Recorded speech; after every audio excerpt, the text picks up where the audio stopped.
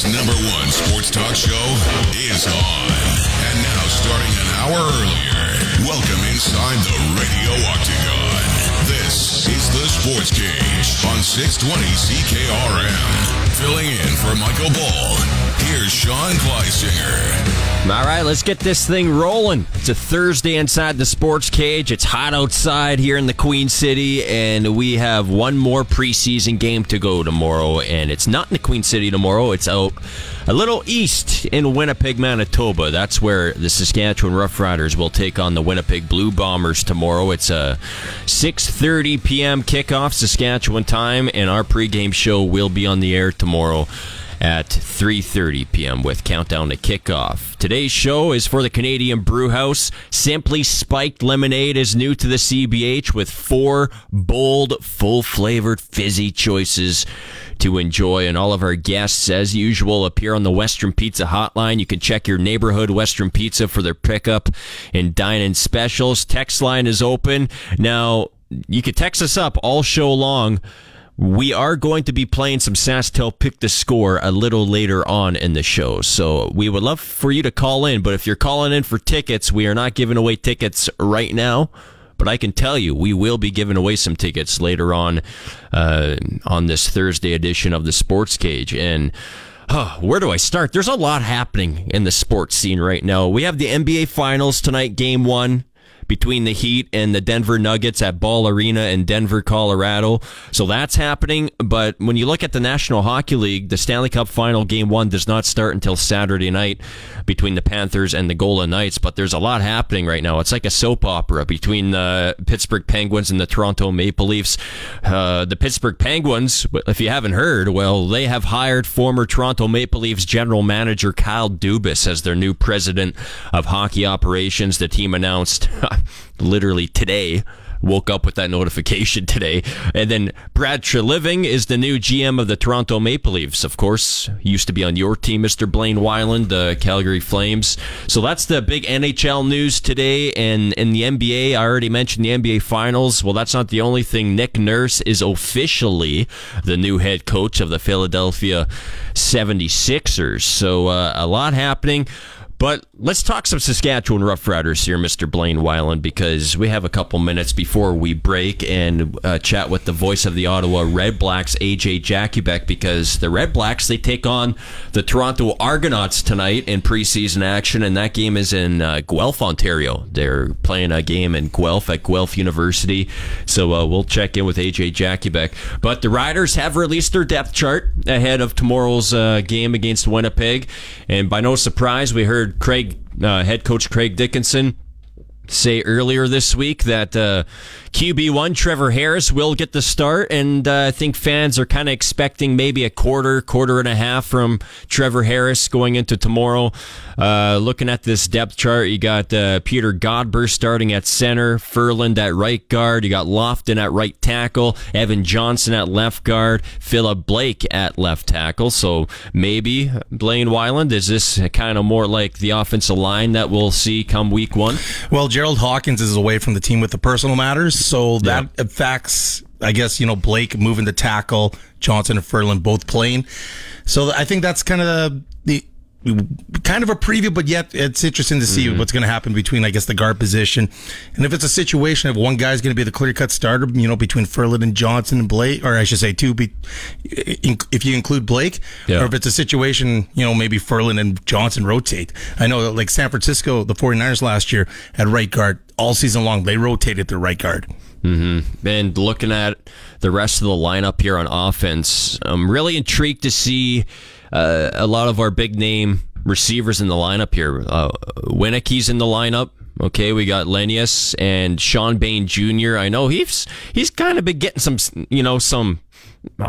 what's the word for it during camp? He's had a couple dropsies, a couple oopsies, and there's a lot of guys on this receiving core right now that have really been showing up. Corbin the third comes to mind. Another one's Walker, of course. Yeah. So I don't want to say that Sean Bain Jr. needs to really have a huge game tomorrow. I think he's probably gonna have a lock a roster spot and come week one, and I think he's going to have maybe a shorter leash. He's going to have to maybe perform downward in the regular season to start, so I kind of see that position there. There's not many receiver spots open for the taking right now, but how do you see that competition stacking up tomorrow? Yeah, kind of what you're talking about with Sean Bain Jr. He's going to be that home run hitter. He's also going to provide some support in special teams. When I was in Saskatoon, I really thought Darrell Walker was clear-cut the best receiver for the team. His chemistry was really instant with Trevor Harris, as expected, since the pair spent some time together in Edmonton. So I'm expecting Walker to carry that over. Now, is that a good sign that he's going to be the number one receiver? Possibly. I don't know. Remains to be seen. I also expect Jake Winicky was a little bit slow starting out of camp too, so I expect him to kind of pick it up as well. And it seemed like he's been picking up in the second week of camp as well. So yeah, like you said, it's going to be interesting to watching that receiving core and maybe someone step up. Or is it going to be a situation all year we're going to be waiting for guys to step up to be that number one? Yeah, and number 88, Watson, was the slot back that I was thinking about. I couldn't grasp his mind in the moment. But on defense, Nick Marshall looks like he's going to get the start once again at the near side cornerback. Jeremy Clark, field side corner. Amari Henderson, field side half.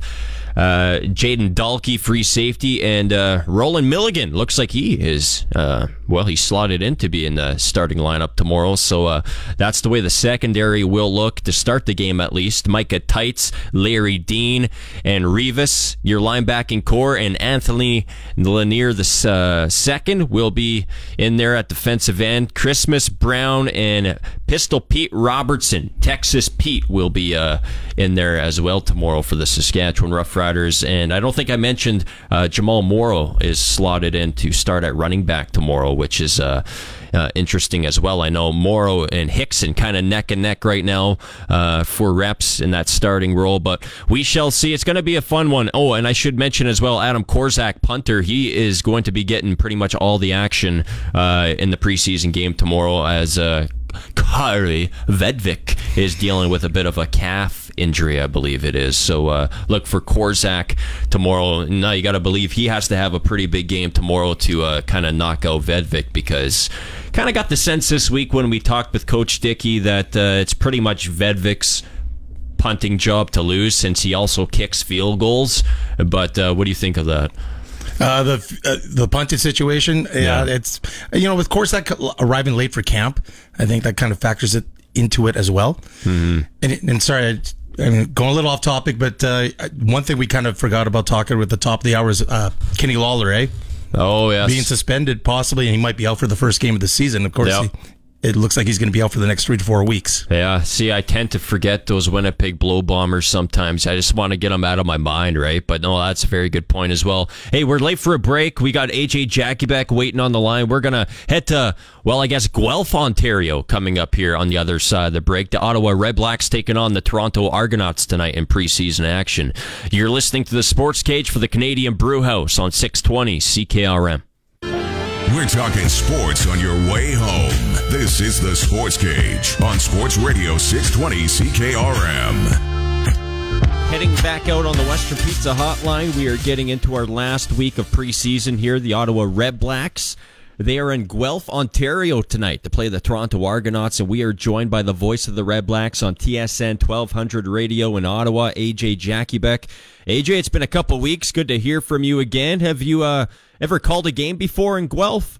I have, yeah. There was a preseason game here about 5 or 6 years ago that we did. So good U Sports facility, and as long as the internet's working, we'll be good to go. So that's what I was going to say. I was going to say all you can ask for is a good internet connection, and that's the producer and me talking. I'm always a bit worried when games are played at non-CFL stadiums, because there's always those extra challenges, it seems. I don't want to scare you before kickoff or anything here, but you know how it is. You've been in the business a long time, so I hope you have good internet tonight, my friend.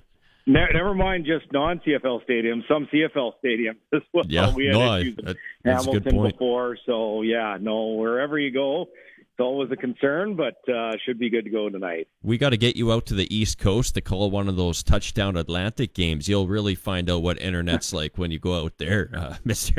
AJ Jakubec. I can only imagine. If Saskatchewan, if the CFL actually let somebody else other than Saskatchewan go, then maybe you guys wouldn't have to broadcast there every single year. No. But that's a different story for a different day. Yeah, selfishly, I would be okay with that. I would definitely be okay with that. AJ Jakubec, voice of the Ottawa REDBLACKS. So it looks like Mazzoli's status for Week 1 is in the air. What's the backup quarterback position looking like right now in Ottawa? I know Nick Arbuckle is there, but is there any chance that maybe like a Dustin Crum or Tyree Adams get a chance at that role? Or am I crazy? Well, we're going to see Tyree Adams start tonight. He's going to play about a quarter, and then I think Dustin Crum is going to get an opportunity after that. I think they're really high on both Tyree Adams and Dustin Crum, and regardless of what happens tonight, I think these are two guys that are going to be hanging around. Nick Arbuckle is a guy that, they believe they've got the best backup in the Canadian Football League in Nick Arbuckle. So, and he's paid like the best backup quarterback in the Canadian Football League. So if Jeremiah Masoli isn't ready to go, then they've got someone that is a veteran in the league that will be good to go for Week 1. But I'm not ruling out Jeremiah starting the season, so we'll have to wait and see what the status is as of next week. We'll probably have a pretty good indication by early next week. Day 1 of practice is on the Tuesday, and by then we should know who the starting quarterback, at least for Week 1, is. Beyond the quarterback situation, which I think, probably more than any other market, just because of the health situation regarding Jeremiah Masoli, that's been front and center. But beyond that, I think probably the receiver position. It's a position that a lot of people around the league maybe thought wasn't as strong as it needed to be. And I think a lot of players have come in and surprised this year and really looked good. And I think, had Shaq Evans not broken his finger, he looked like a guy who was back in the same form that we saw him in his prime in Saskatchewan before he got sidelined with some injury problems. So, unfortunately, unlucky. I mean, that's not a receiver who's injury prone when you break a finger. That's just bad luck. And he's going to be out 4 to 8 weeks. So we'll see when he's good to return. But in the meantime, Jalen Acklin and Justin Hardy are going to be back as American starters and Nate Bahar as a Canadian starter. But we'll see. Do they go 4-1 in terms of the ratio? Do they go 3-2? If they go 4-1, Savon Scarvers looked really good. Speedy guy that was brought in, I think, primarily as a return man, to give some backup to a guy like Devontae Dedmon. And he's been outstanding in camp, and it would not surprise me if he was a day 1 starter. Beyond that, Quan Bray's had a good camp. Another player that is a veteran in this league from his Montreal days that had some injury troubles. And Cioci Mariner, unfortunately, has been banged up a little bit, but he is supposed to play tonight. So that could give him a possibility for Week 1 as well, because he started some games down the stretch last year. So I would say that receiver spot. And then, you've got some Canadians behind Bahar. Keaton Brugling was a rookie last year. Daniel Oladejo, a second-round pick this year out of the University of Ottawa. And both of them have impressed in camp. And Oladejo caught a touchdown last week in his first ever CFL preseason game. And you still have Taphon Smith around as well. So I do think it looks like a pretty strong receiving core, top to bottom. Unfortunately, again, they've just been hit by a couple of injuries. What position group is the biggest question mark, do you think? I would have said running back, and they brought in Wes Hills, or they thought they were bringing in Wes Hills in the offseason from Hamilton to address that, and unfortunately for them, he chose the USFL, and he's an MVP candidate. He leads the league in rushing right now, so it goes to show exactly what they had in Wes Hills if he was going to play here. But he ended up going down south, so it's made for a situation where that position is a little bit more wide open. I do think Jackson Bennett they'll probably go with a 1-2 punch to start the season. And I think Jackson Bennett is going to be one of those guys. You can always get a pretty good indication based on who's going to be dressed and who's not dressed in the second preseason game. So Jackson Bennett's one of the 25 veterans or so that isn't on the roster here tonight. So he's going to be one of the two guys, but who's going to be the American back that they rely on there? Is it going to be Devontae Williams, who started some games last year? Is it going to be a guy like DeMontre Tuggle, who has come in and really impressed, especially in the preseason game last week as well. So that to me is probably the biggest question mark. I know I'm focusing a lot on the offensive side of the ball. On defense, probably the most intriguing spot is just in the secondary, especially with the release of Patrick Levels and the injury to Money Hunter. But I think they believe they're deep enough. And when you look, across the board, whether it's Sam linebacker, whether it's the corners, the halves, the safeties, there's a lot of guys with experience in the league in those spots, from Hakeem Bailey, who was a rookie last year, Brandon Dandridge, who played so well in 2021 and had an NFL opportunity in 2022 before coming back, Damon Webb, Douglas Coleman. You look at the safety spot, and Alonzo Adai has taken a big step this year as a Canadian, where you still have guys like Justin Howell and Ty Cranston who have experience in the league. And a couple of newcomers as well have looked pretty good. So I think they're going to be pretty deep there. I think they're going to be okay, even in spite of the injury to Money Hunter, who's one of the best boundary corners in the league. But, until we get flying on night one, it's sometimes you never really know. But I still think this is going to be a much improved defense from what we saw a year ago. AJ Jakubec from TSN 1200 Radio in Ottawa, voice of the Red Blacks. And, it was quite the circus last year between the Red Blacks and Rough Riders. My question, I guess, is have Ottawa fans forgiven us Saskatchewanians yet, AJ, or is this going to be a lifelong grudge happening here? Yeah, honestly, I mean, that incident was something that, I think speaks for itself. Mm-hmm. I don't know if people didn't have a grudge about the province or the fans or anything like that. I think, they weren't happy with what Garrett Marino did. They weren't happy with how the Saskatchewan Roughriders handled the situation with Garrett Marino. I was never asking for the Saskatchewan Roughriders to even cut Garrett Marino. I just thought it should have been a little more explicit, given what he did, given what he said, given what his history was, that, they maybe lay down the law a little bit more and ensure that, he learns a lesson from it. And it felt like that didn't happen. And maybe it happened behind the scenes, but publicly it felt like it didn't happen. It is what it is. That's a year ago. It's in the past for me, and I'm looking forward to the season. I always look forward to my visits to Regina. It's as a Prairie boy, as an Alberta guy, love spent time in the Western Hockey League and the SJHL. Did 4 months in Melfort at CJVR before I started my radio career in BC. So yeah, I've got a lot of love for Saskatchewan, a lot of love for Regina, and looking forward to coming there a little bit later this year, and especially, the intrigue surrounding the quarterback with Trevor Harris, a guy that we know very well from Ottawa with his 3 years there. So curious to see how they're going to be. I think in the end, they may be in a battle for the crossover spot, if there is one, with teams like Ottawa and Montreal and Edmonton and, who knows who else. So I kind of think both teams are in the same boat. Disappointing years last year, looking to find a way to regroup and rebound and find a way to get to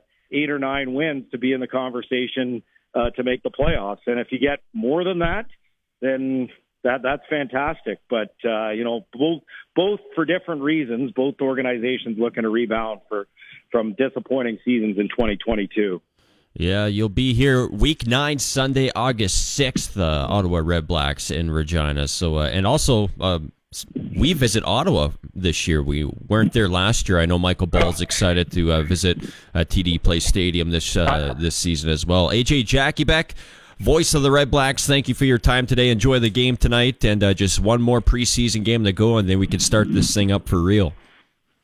Yeah, and I already talked about the schedule in terms of, touchdown Atlantic. Absolutely ridiculous that Saskatchewan hasn't paid a visit to Ottawa since 2019. We're actually going to Calgary for the first time since 2019. Oh. I love the CFL. It's a great league, great product. I'll stand up for it for so many different things, but I don't like the way the schedule is run. I think it's a joke that Saskatchewan hasn't been there in 4 years, and finally, they're going to be back in Ottawa where, there's Saskatchewan transplants all over the country. big mistake for them to have 4 years without coming to Ottawa. Looking forward to that. Looking forward to my visit to Regina, and always appreciate coming on. All right. Yeah, absolutely ridiculous. You're right. That's AJ Jakubec, the voice of the Ottawa REDBLACKS here on the Western Pizza Hotline. And we are going to head to break, and on the other side, give some more love to the East Division, the Toronto Argonauts. We're going to check in with Mike Hogan, the voice of the Argos, on the other side. You're listening to the Sports Cage for the Canadian Brewhouse on 620 CKRM. All right, back with your sports ticker at 3:33 p.m. here on this Thursday. Game 1 of the NBA Finals tonight. Miami Heat, Denver Nuggets, opening tip at 6:30 p.m. We're going to talk with Arash Madani a little later on in the show, well, right at 4:05 p.m. roughly, about the NBA Finals. The Toronto Blue Jays, hey, they won a baseball game because Alek Manoah was not pitching. That's what Blaine Weiland just told me a couple seconds ago, so I stole it. The Toronto Blue Jays beat the Milwaukee Brewers this afternoon, 3-1 the final score. It's time to pump you up. Get the latest in fitness and lifestyle tips with one of Canada's top fitness trainers, Tish Duffy. This is Train with Tish on the Sports Cage.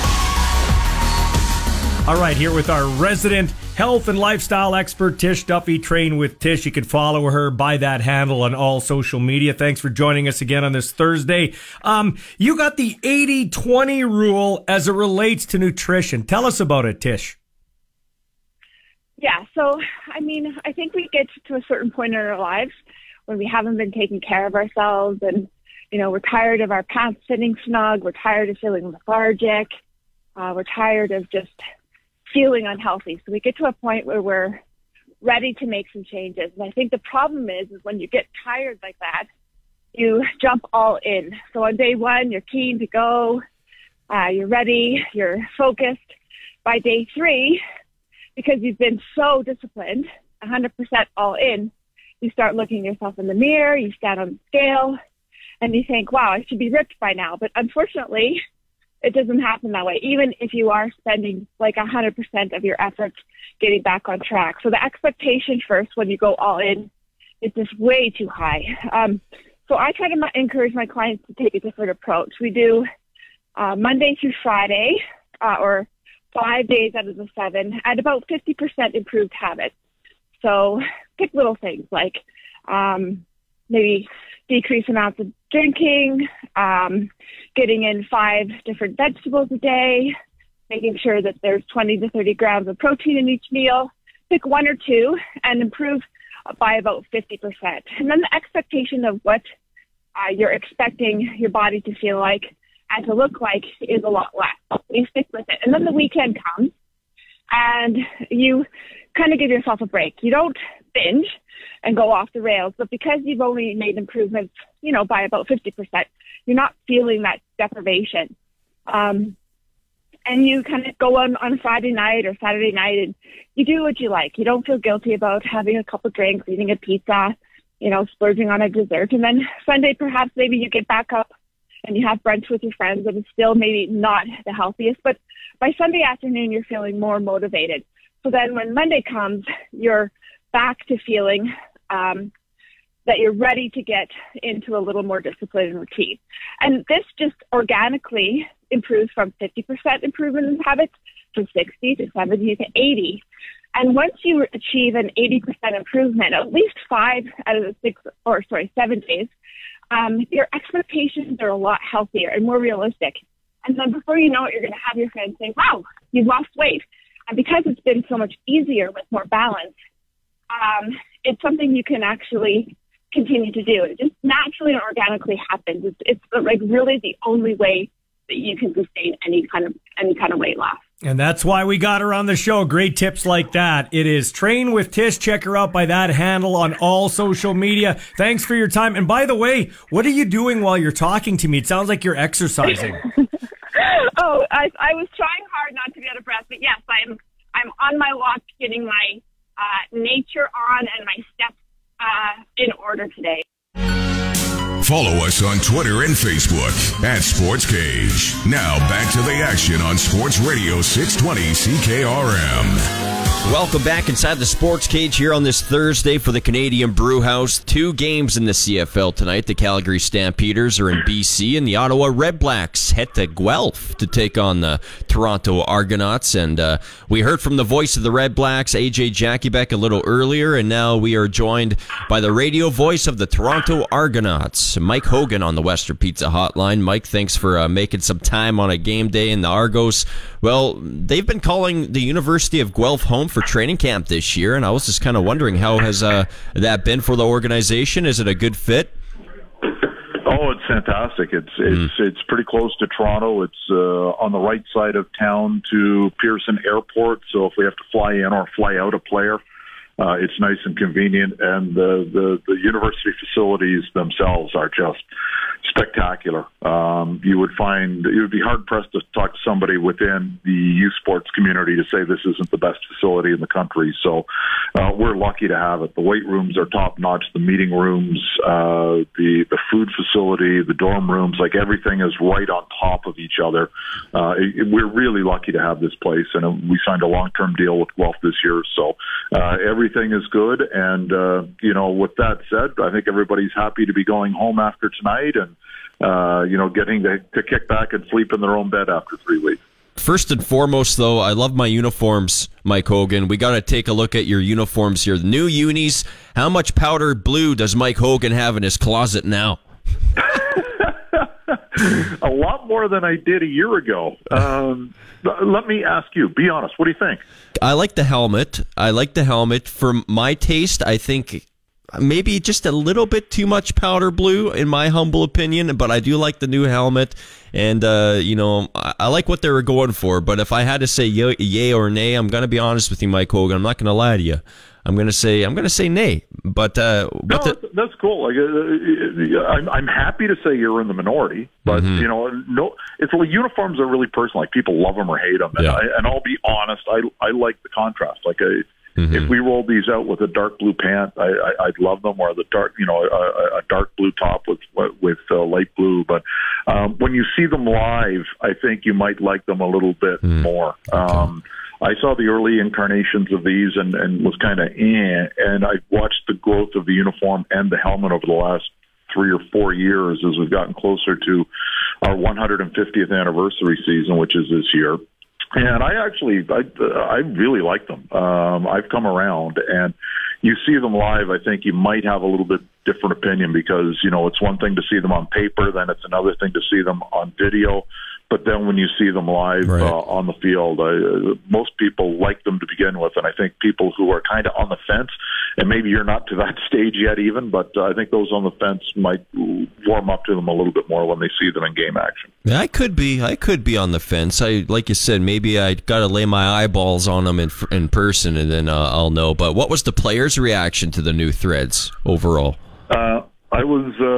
We know only a couple of players had seen them for a promotional video that we were doing, and then we did headshots where guys come in, they get their pictures taken, and they were putting on the top, which at the time didn't have any numbers on it. They were just the generic light blue with the oars on the side on the shoulder, and there was only one guy that was kind of lukewarm, and everybody else went, "Whoa, these are awesome!" All right. So, the players are, all but one guy who just doesn't like light colors. They're all dialed in. They all love them. So me and that guy need to go out for something to eat. Maybe we have the same tastes.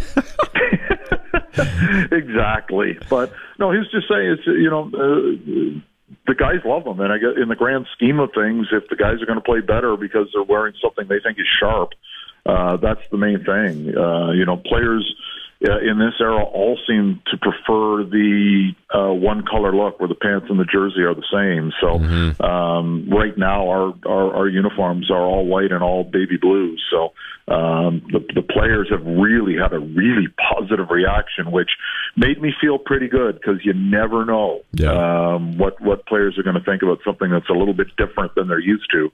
But it was a very, very strong positive reaction to the evenings. Voice of the Argos, Mike Hogan, on the Western Pizza Hotline, and you mentioned it earlier. earlier. Let's talk about it. Argos celebrating their 150th anniversary this season, and it looks like the organization has a whole lot planned here in 2023 to celebrate. Throughout the season, the Argos will be counting down the top 150 moments in franchise history, and the list has been determined by a committee, I heard, of longtime Argo employees. And on that list, I heard a little birdie told me that Mike Hogan is one of the ones that are deciding the list of this 150 moments. So I'm going to ask you, has all 150 selections been made? Is it all complete at this point? It is completed. We started in January, and we finished the list 4 months later. It took a long time. We had 5 people on the committee. Paul Woods, who has written a couple of books on the Toronto Argonauts, and is in the middle, toward the end, I guess, of a third. So he's been a diehard fan back to the 70s. Don Landry, who was from CFL.ca, longtime broadcaster, and again an Argo fan from the 70s. Danny Webb is the Argos equipment manager, the longest-serving employee. He's been here since 1985 with the Argos, so he's seen a lot of this stuff, obviously, firsthand. And the godsend of the committee was a history professor here at the University of Guelph named James Fraser, whose passion as a historian is pre-CFL Toronto Argonauts. Oh, wow. His Twitter handle is Bygone Boatman, where he posts stuff from, right from day one in 1873, right up to, basically present, but he deals basically with pre-CFL stuff. So as much as I thought I knew, I've been a fan since the 70s as well, and play-by-play guy since 2000. As much as I thought I knew, or Danny knew, or Don, or Paul, James Fraser saved us. I mean, this list would have been so different without him, and we have every decade represented except for the 1890s, back to 1873. Holy smokes. So it's a remarkable list with a team that has a remarkable history, and I can guarantee you, even the most diehard Argo fan will not know all of these moments on the list. Wow. So what was that process like? I mean, how did you get to the point of, narrowing it down to say, the top 10, top 25 moments? Like, what was the game plan going into this thing? It seems like a large thing to tackle. We did it. Each one of us would come up with our first list, and we thought it would be easy to kind of get the obvious ones out of the way. So we each did a top 25 list. And I would take give for everybody who had a number one, I'd give it 25 points. And then if they had a number two, I'd give it 24 points. And I do that for all 5 of our lists. I would compile that, and then we would look at it and have another vote. And then we would have a top 25. So we would do that every week for 6 weeks. And then we got together and went through a very arduous process of saying, okay, that one might be a little bit too high. And we did it one by one until we got to the end of 150. And remarkably, everybody at the end of it went, you know what, this is a pretty good list. And we all went into it super critical and kind of terrified that we would miss something. But, Paul Woods would bring up something that somebody would have forgotten about. And then Don would do the same thing, and Danny would do the same thing, and I'd do the same thing. And, James was, the professor was the provider of so many amazing moments that I wasn't aware of, to be honest. Stuff from the 1930s, stuff from the 1910s, that I just, have fallen through the cracks. So, it was a remarkable experience. I'm really happy I was a part of it. And, I really hope people, even if they're not an Argo fan, I mean, this just kind of mirrors the history of this great league and before the CFL. It was a real eye-opener, and I hope people not only get a chance to see what we do through our social media release, but, we'll obviously be putting out a companion piece explaining each one of these 150 moments, and I hope people take the time to read and learn about some of the great figures in Canadian football history that have been lost through the years. Yeah, no, that's exciting. CFL fans looking forward to it. When can we expect the list to come out? What's the process like there? It'll probably be, we'll do it as a countdown, not play by play. We're not going to do 150 days, but we'll do them in chunks of 10 or 20, probably groups of 20, and we'll highlight 1 or 2, and then we'll write a companion piece counting down our anniversary game. Our birthday is October 4th. That'll be our 150th birthday. We have a game on October 6th. So we'll be counting down to our actual birthday on October 4th, and then a gala game taking place on October 6th. So we're really excited about it. That's awesome. Mike Hogan, the voice of the Toronto Argonauts on the Western Pizza Hotline here for a few more moments. I want to talk about this as well. Damon Allen and Daryl Mookie Mitchell being added as all-time Argos. Maybe just talk about what those two guys mean to the Toronto Argonauts and their history. Yeah, Damon's kind of unique because he meant a lot of things to a lot of teams because he was around for so long and in so many markets. But, you know, he won his MVP award as a member, MOP award as a member of the Argonauts and led the Argos to the 2004 Grey Cup and, you know, was in the top five in passing and touchdowns and in a short period of time really established himself. And Daryl Mitchell statistically is the best receiver the Argos ever had. You know, 70 some touchdowns. And that's before he went to Edmonton. I mean, you know, he started his career here and played the better part of his career here, coming back for 1 year at the end of his stellar career. But, you know, Mookie was just that guy. He was so fast, so deceptively fast, great hands, became a great route runner as his career went along. And, you know, two guys who absolutely should be honored. There are 24 on the list now, which is saying something over 150 years, and that's going to increase to 26. So it's very select company, and those two certainly deserve their appearance on that list of all-time Argos. Yeah, I love the excitement around the Argonauts right now. So for tonight, quickly, Mike, Chad Kelly, he was held out of the first preseason game because of some tightness, elbow tightness. Yeah. Is there any long-term concern there? No, not at all. They came back. He was playing on. They gave everybody the day off on Sunday, and they came back. He was a full participant. Took all his normal throws on Monday, and I think just to show things off, the first Skelly drill they ran, he threw a 40-yard dime down the sideline for a touchdown. All right. So he's back. He's fine. It was just they didn't want something that would probably last an hour or two to become something that would last a week or two. So to be safe, they just sat him down. And, you know, we know that Chad Kelly's going to be QB1 here in Toronto. There's zero question about that. It gave the staff more time to look at the three guys going out for QB2 in a very close competition right now, and it gave them more snaps under pressure. And I don't know how long Chad is going to play tonight, but, again, that second backup quarterback job is still wide open. So, you know, it might not mean a lot to anybody in terms of the standings or the final score, but to more than a handful of players tonight, this could be, you know, their career as an Argonaut or their career as a pro, to be honest. Yeah, and how was Curly Gittens Jr. doing after that hit last week versus Hamilton? I think it was Lawrence Woods, he ran into there. Yeah. Or Lawrence ran into him. Yeah, I guess that's the better way to say it, huh? Wow. How's he doing, though? Clean hit. You got him right on the shoulder, bruised the shoulder.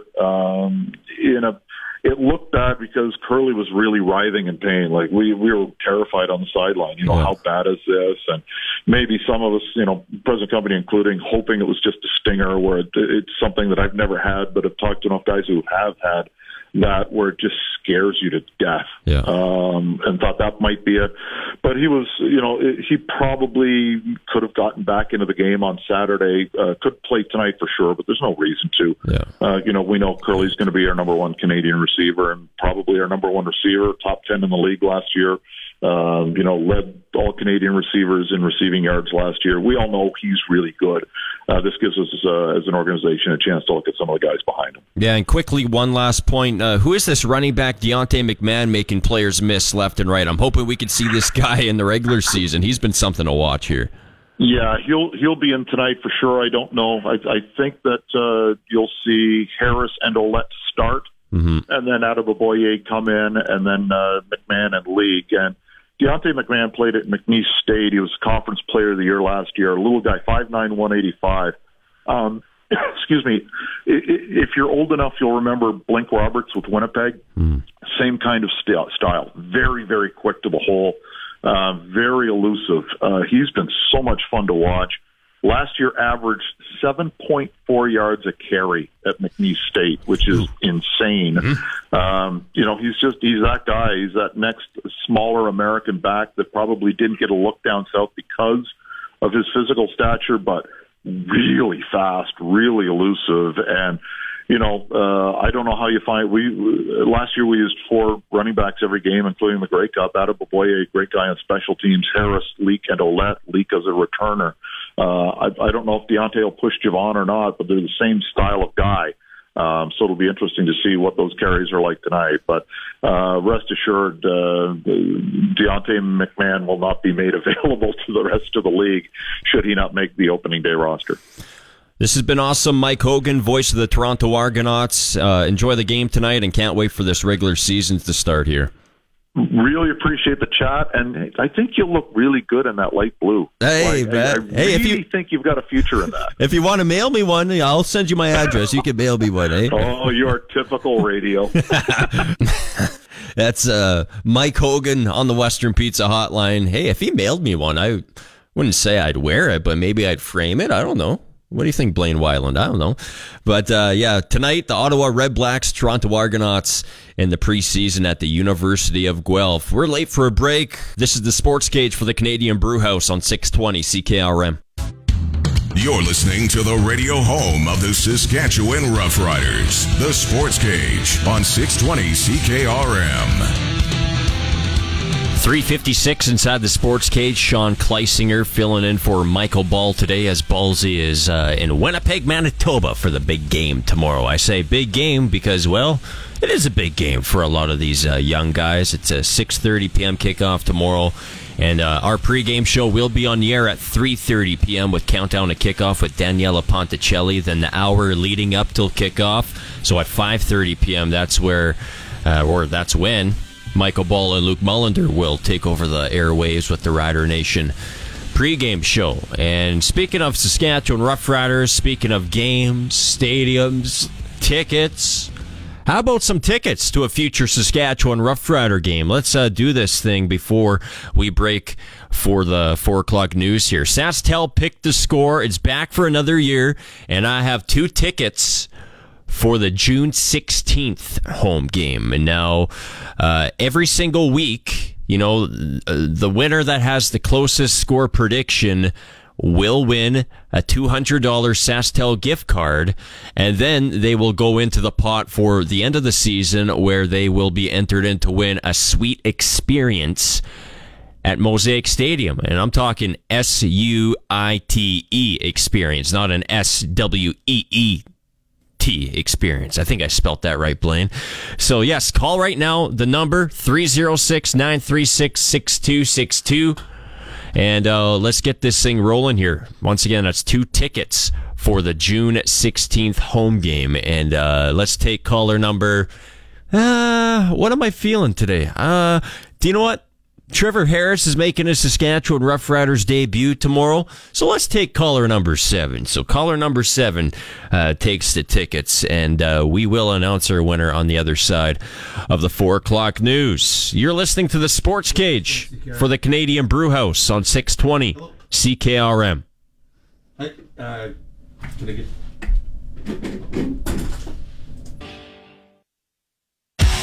Time now for Coast to Coast with Arash Madani, our weekly chat with a guy who has covered it all, from Hockey Night in Canada, the Olympics, World Series Baseball, and everything in between. This is Coast to Coast with Arash Madani. All right, welcome back inside the Sports Cage here on this Thursday for the Canadian Brewhouse, and it's about that time to go coast to coast with our friend Arash Madani here on the Western Pizza Hotline for smart investing solutions. Be smart with your money. Call Brian Gully at Smart Investing Solutions, 546-2533. And Arash, well, let's start here. The Maple Leafs, they get bounced from the playoffs a few weeks ago. And then Kyle Dubas, what did he do? He just insisted he was going to work nowhere but Toronto, Ontario. And then today, what was it, like 30 minutes before Brad Treliving was to be unveiled as the Leafs GM? It's Dubas that's announced as the president in Pittsburgh. I mean, does this feel like reality TV amazing, meets... Isn't it, Singer? It's amazing how it works, right? Just talk me off the ledge here. Well, I mean, which part of it? You know? I mean, did Dubas sit up there knowing full well before quote-unquote official permission was given by the Penguins, did Dubas sit up there after round 2 knowing full well that there was going to be an offer from Pittsburgh on the table for him? Yeah. I mean, we're not suggesting, Zinger, by any stretch of the imagination that tampering exists in pro sports. Are we? That Dubas wouldn't have used that press conference to orchestrate his exit, knowing that the Pittsburgh job was waiting for him, right? Man. Like, you know, we listen to coaches, we listen to executives, we listen to GMs sit up there, you know, at press conferences, at podiums, and we have to remember this is just a narrative that they are trying to spin to make themselves look favorable, to make their organization look favorable, to position themselves for their next gig, to make themselves look good. And Kyle Dubas sat up there, obviously angling for the next gig, it sure appears. And it's another reminder that just because somebody says something doesn't necessarily mean it's the truth. Well, it seems so greasy to me. So do you think like the waters were just like poisoned between Shanahan and Dubas at some point here? It feels like it was. It feels like, because look at what happens here. Like 30 minutes before the Treliving announcement today of becoming the new GM, the Dubas president of hockey operations announcement comes. Like, Zinger, I don't know about you, but I got the sense as all of this unfolded that maybe this was one of those scenarios where if the Maple Leafs had beaten Florida, if they got to a conference final or, pray tell, the Stanley Cup final, that Dubas goes into MLSE's board of directors and says him or me about Shanahan. Because he had to have known that this gig was waiting for him. Mm-hmm. Oh. Otherwise, what's the deal?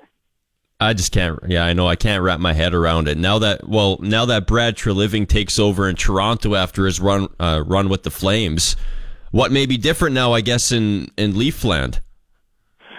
Well, it's a completely different leadership situation, right? New GM comes in, but we're used to hearing new GM comes in and he's going to bring his own people and the head coach is on the hot seat. It sounds like Sheldon Keefe's going to stay there, who's Dubas' guy.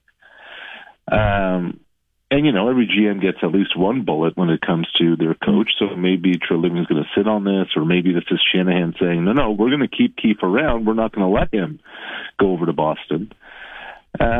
I think there's going to be a lot more openness publicly with Treliving. He's a little bit more of a political animal, as he showed in Calgary. But for the first time in a while, they have somebody who's been in a job before. Remember, Kyle Dubas' first gig in the NHL was with the Toronto Maple Leafs. Now Treliving's been in Calgary, and, you know, you got to sense a little bit about how Treliving goes about it with his time with the Flames. So it's definitely going to be a different way of operating, and maybe not as analytics focused as it has been the last few years.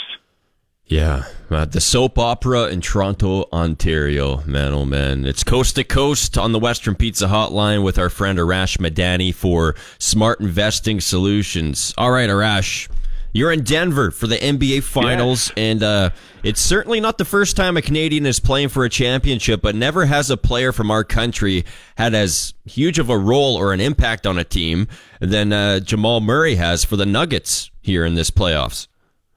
Yeah, and Zinger, you know, if Nikola Jokic is, well, he's been a two-time MVP, but if he's the Batman of this team, Jamal Murray's Robin. You know, they may be the best. They put together the best two-man game in the NBA. They may be the best 1-2 punch since Kobe and Shaq. And that's not hyperbole. That's not a narrative. I mean, Jokic has more triple-doubles than any player in a single playoffs ever. And Jamal's right there with him along for the ride. Murray's been as productive. There are a number of different things I can tell you about, you know, in terms of he's on a heater that's on another level in a bunch of playoff categories. And he's coming off a torn ACL that he suffered the year after his coming out party in the bubble. And I'll tell you, Zinger, I thought this was really interesting yesterday. We were chatting with Eric Spoelstra, and Spoelstra said his impression from Miami getting the conference finals in the bubble, again, that was summer of 2020, he thought that the Nuggets would be in a bunch of NBA finals by now. This is their first. And Spoelstra's point was, if Murray doesn't get hurt, they probably are. That's how vital Jamal Murray has been to the Denver Nuggets. Well, I want to talk about Jokic, though, too. You did a feature on Jokic, who is this close to being MVP for a third straight year. Most guys of that stature, Arash, in most sports, would just be absolute celebrities and well-known, but doesn't really feel that way with the Joker. Well, he's not about his own brand, Zinger, at all. He, a long time ago, deactivated his Instagram account, his Twitter account, and the rest. And when he was asked about it after they swept the Lakers, he said, "Why did I delete my social media accounts?" He said, "Because social media is a waste of time." Like he's a different kind of cat than anybody we're used to in the public eye in their 20s. And he won't even acknowledge that he's the best player on the team. He's like, yeah, I get the most touches, but he's like anybody at any time. And we spoke with Michael Porter Jr. yesterday, and Porter's like, he's so unselfish. He's willing to give up the ball. He's like, Jokic can do whatever he wants at any time. And, you think back to these playoffs, all those triple-doubles. The shot, do you remember the Game 4 shot? Yeah, I do. That he hit as the shot clock was expiring over Anthony Davis of the Lakers that basically sealed the sweep. Looked like Larry Bird. And then what LeBron do, Zinger, at the press conference? Yeah. Literally tipped his cap to the Joker. Yeah. And Michael Malone, the coach here in Denver, said, look, he's not going to be anybody he's not. He's not about me. He's not a self-promoter. He cares about the other guys on the team. And Spoelstra said, he's one of one. So the challenges are all over the place for Miami, Zinger, in this series, as you know. But, Jokic is probably the most unique matchup in the NBA. And Jimmy Butler said it's going to take all five of us. It's going to be team defense. We have to stay in our gaps, he said. And in his words, he said we have to gang rebound against them. There can't be second chance opportunities for the Nuggets. Yeah, we're talking about a Miami Heat team, an 8 seed that needed to go through the play-in to get into the actual playoffs. And I predicted after they eliminated my Bucks, I said, you know what, this team's going to go on to win the championship. They're going to ride this high. I remember you said that. Yeah, they're going to ride this high, and they're going to, hoist Larry O.B. at the end of the year. Now they're in the finals. It's just quite amazing. Yeah, it really is. And, if you're putting two names, the showcase names of this series up on the marquee, it's Jokic and Jimmy Butler. Mm-hmm. I mean, Jimmy Buckets is just all of it. There's an audacity to him, and he just wants the challenge. He loved getting in Grant Williams' face against the Celtics. I mean, the resume is amazing. 6-time All-Star, Olympic gold medalist, led Miami single-handedly to the finals in the bubble, and now here he is doing it again. But when you think about Jimmy Zinger, and you think about the road, when he was in high school, he was an unranked prospect. He had to go to junior college before he got on the radar that Marquette brought him in college basketball. And I was looking it up the other day, and think about the stars of the NBA. Let's go back 4 years, the year the Raptors won it. Yep. Since then, free agents in the NBA have included Kawhi, KD, and Kyrie Irving. And Jimmy Butler's the only one who's advanced to a conference finals. So that's what we're talking about, and he's been with Miami after Philly wasn't going to keep him around. I just love how he was mean mugging after he won the Eastern Conference Championship trophy. So good, huh? He was just mean mugging. He's like, no, I'll touch the next one. It's going to be a great series. Miami Heat, Denver Nuggets. Game 1 tonight at the Ball Arena in downtown Denver, Colorado. And Arash Madani of Sportsnet, you will be there. Enjoy the game, my friend. Thanks for your time today. Always good, Zinger. Thanks, bud. It's Arash Madani, coast to coast for smart investing solutions on the Western Pizza Hotline. Your Sportscage clutch performer is coming up on the other side of the break. Sean Kleisinger in for Michael Ball today here on the Sportscage for the Canadian Brewhouse on 620 CKRM. Time now for the Cage Clutch Performer on 620 CKRM. 3-2. Fly ball right center. Kiermaier, a long run, dives, and he's got it!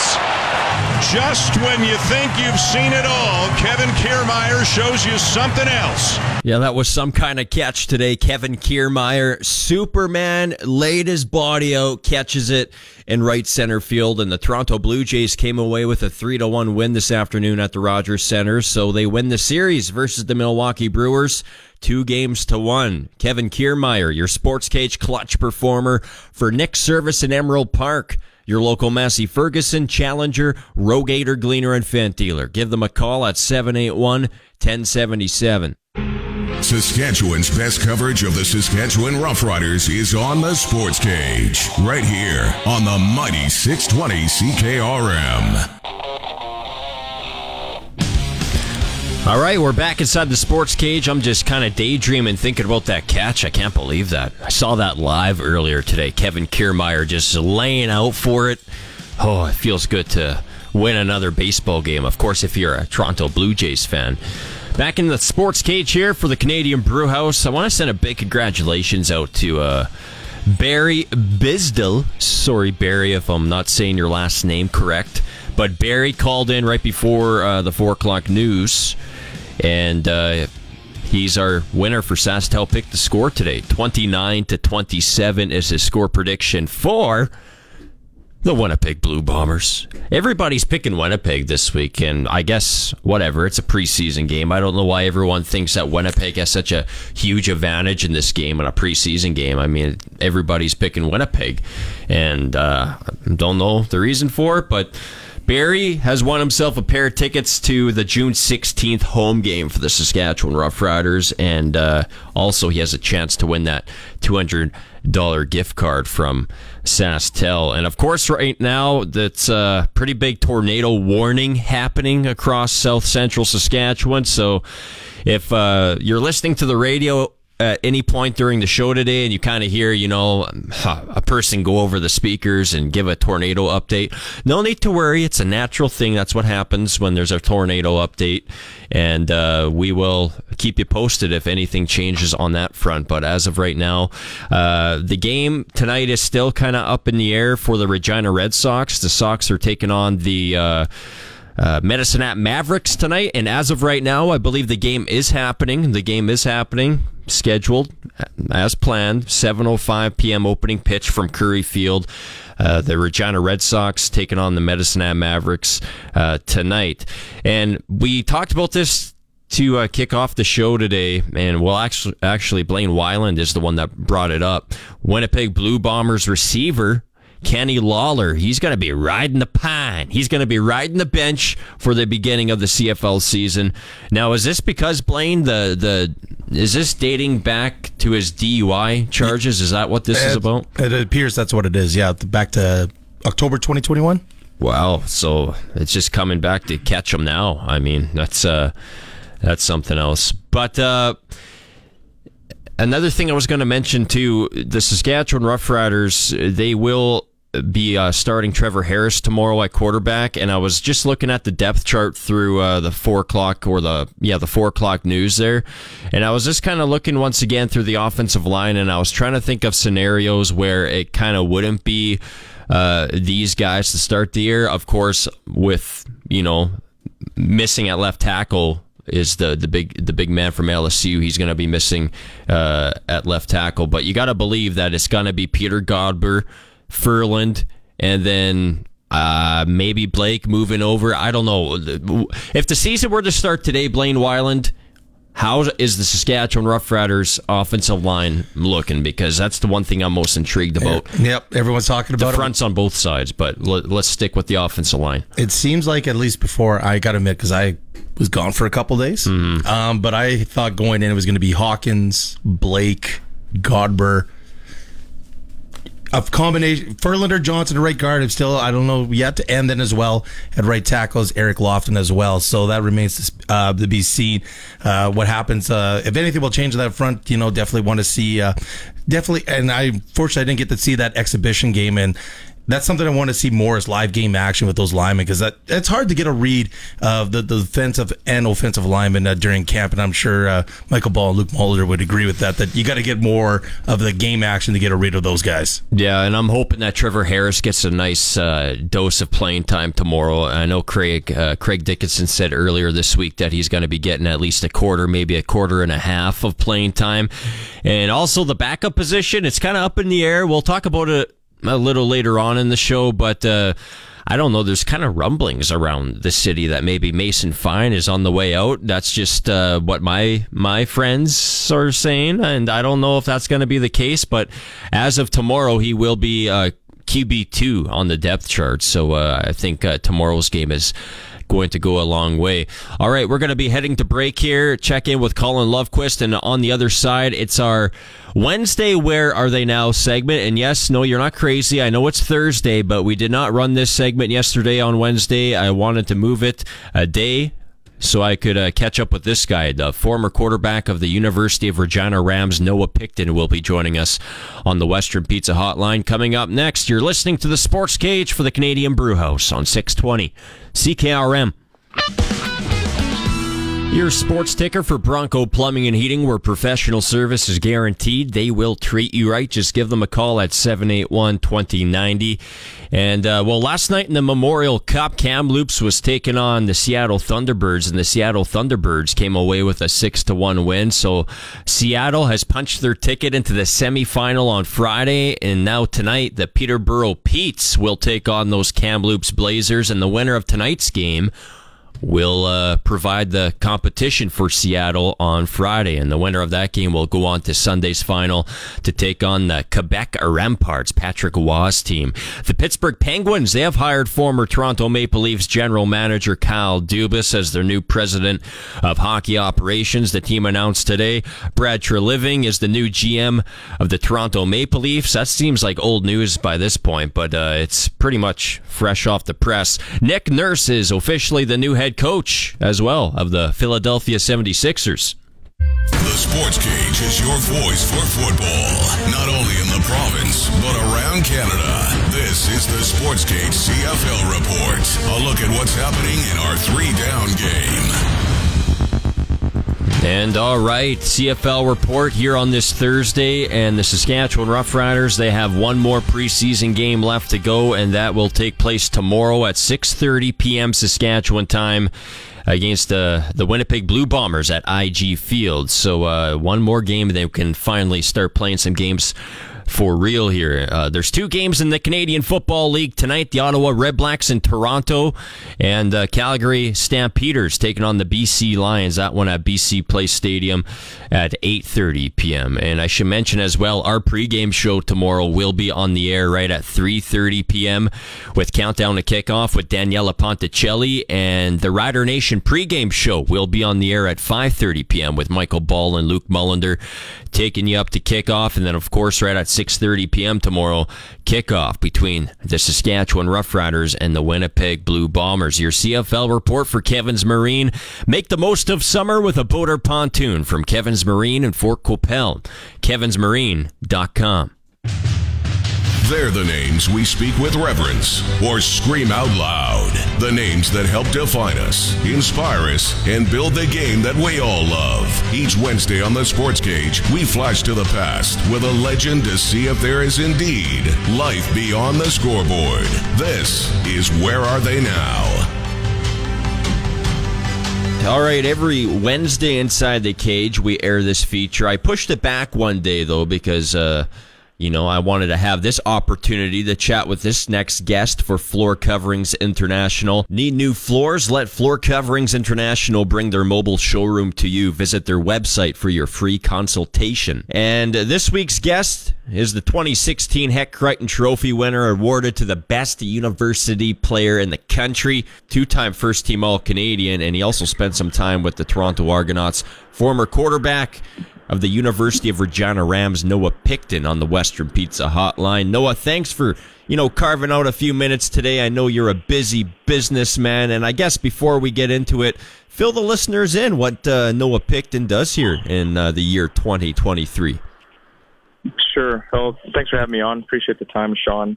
Yeah. Now I'm obviously done playing football. I'm working at PFM Capital, fund manager of the South Sports Venture Fund here in Regina. So fortunate to stay in my hometown and move on and have a life after football, but keeping busy no less. Yeah, and I wanted to ask you about this because your family has long ties with the Regina Rams. Your father, Dean Picton, was a great quarterback for the Rams in the 1980s, and then of course yourself. And your family had been around Gary Urin for a number of decades, and very sad news that came in last week when we learned of Gary's passing. And, I just wanted to give you the mic and give you the stage to reflect and to honor Gary. Yeah, no, it's obviously very, very sad news. It was Dean actually gave me a call to let me know of Gary's passing last week, and just a shock and really tragic and sad loss for the Regina Rams community, the broader football community here in Saskatchewan or here in Regina. Steer, he was always around the club, and like you said, dates back to when Dean was playing and all the way up until I was on the team. And he was always that guy that you saw around the clubhouse, and you didn't necessarily know how much work he actually was doing for the team, but just a selfless individual who gave inordinate amount of time to the Rams. And you just like seeing him around. It was kind of funny. You'd see him at Pats games, you'd see him at Rider games, and he's always happy to chat. Wants to check in on you, see how you're doing. Wants to go grab a drink on a Saturday evening type of thing. But just a fantastic individual. But yeah, very, very sad to hear of his passing, and well wishes to all of his close friends, and obviously his wife Luella, and just thinking of her and the Regina Rams community at this time.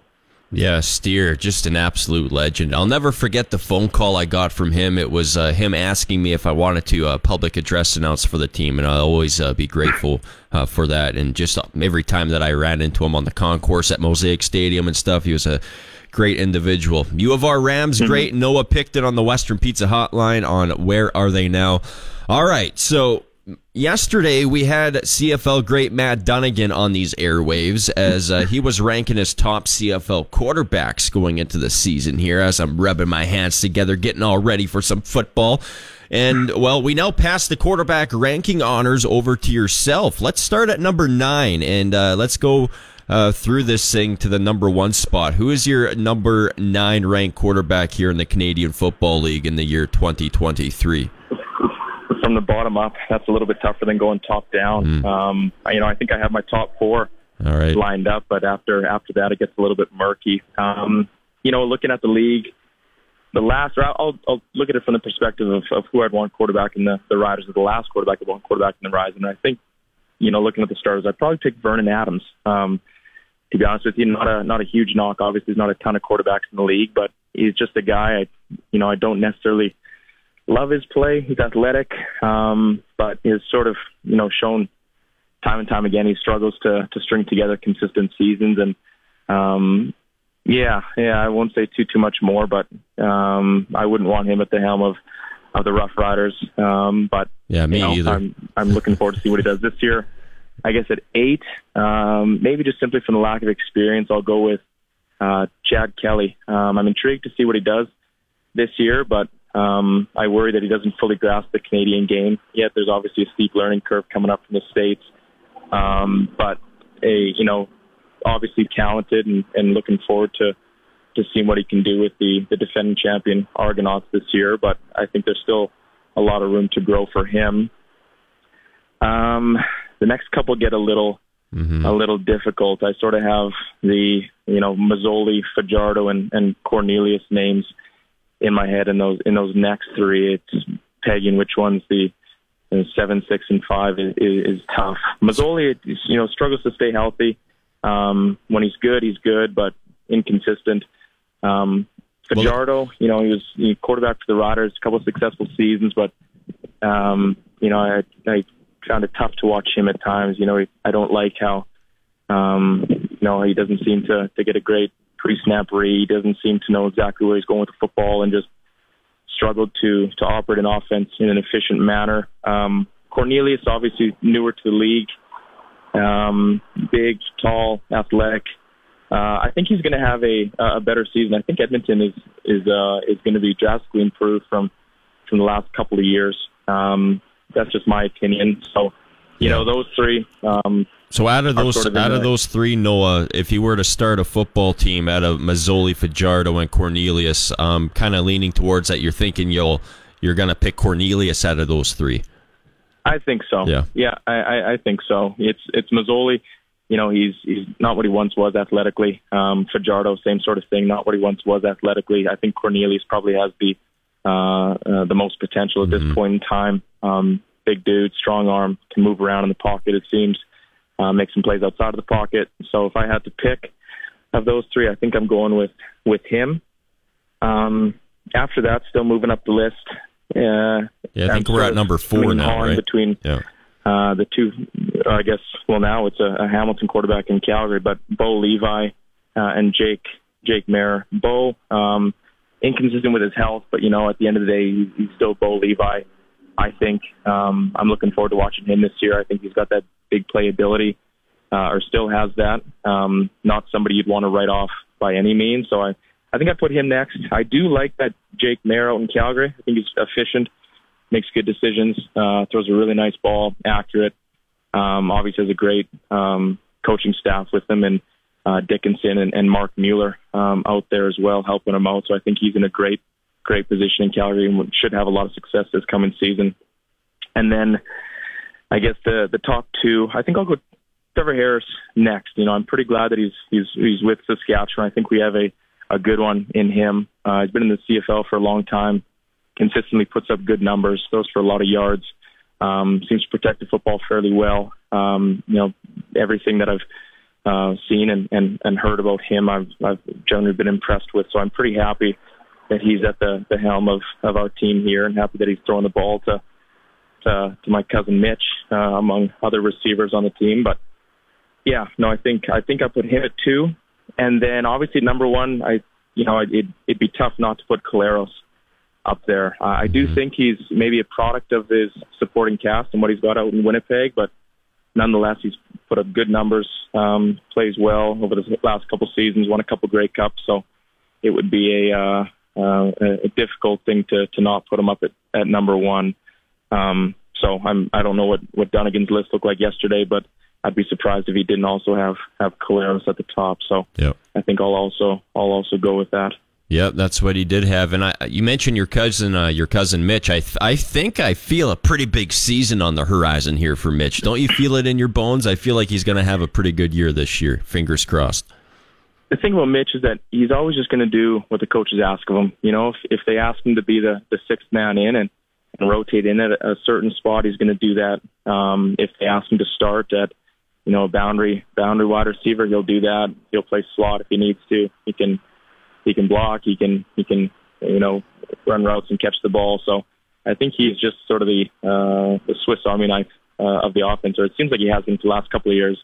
Obviously, I'd like to see him get the ball, but I know Mitch would just say he's going to do whatever he can to help the team win. He's just got that mindset, always has. So, and just hoping he can stay healthy and be available. So looking forward to watching him out on the field this year as I have in the past couple of years. But yeah, from all accounts, it's been a good training camp for him, as it has for the rest of the team. So bottom line, I guess I'm just looking forward to watching the Riders week one. So when you're watching the Riders offense, when Mitch is on the field, do you kind of watch the game from a different perspective? Do you kind of lock in on Mitch, or is it kind of just same old watching football?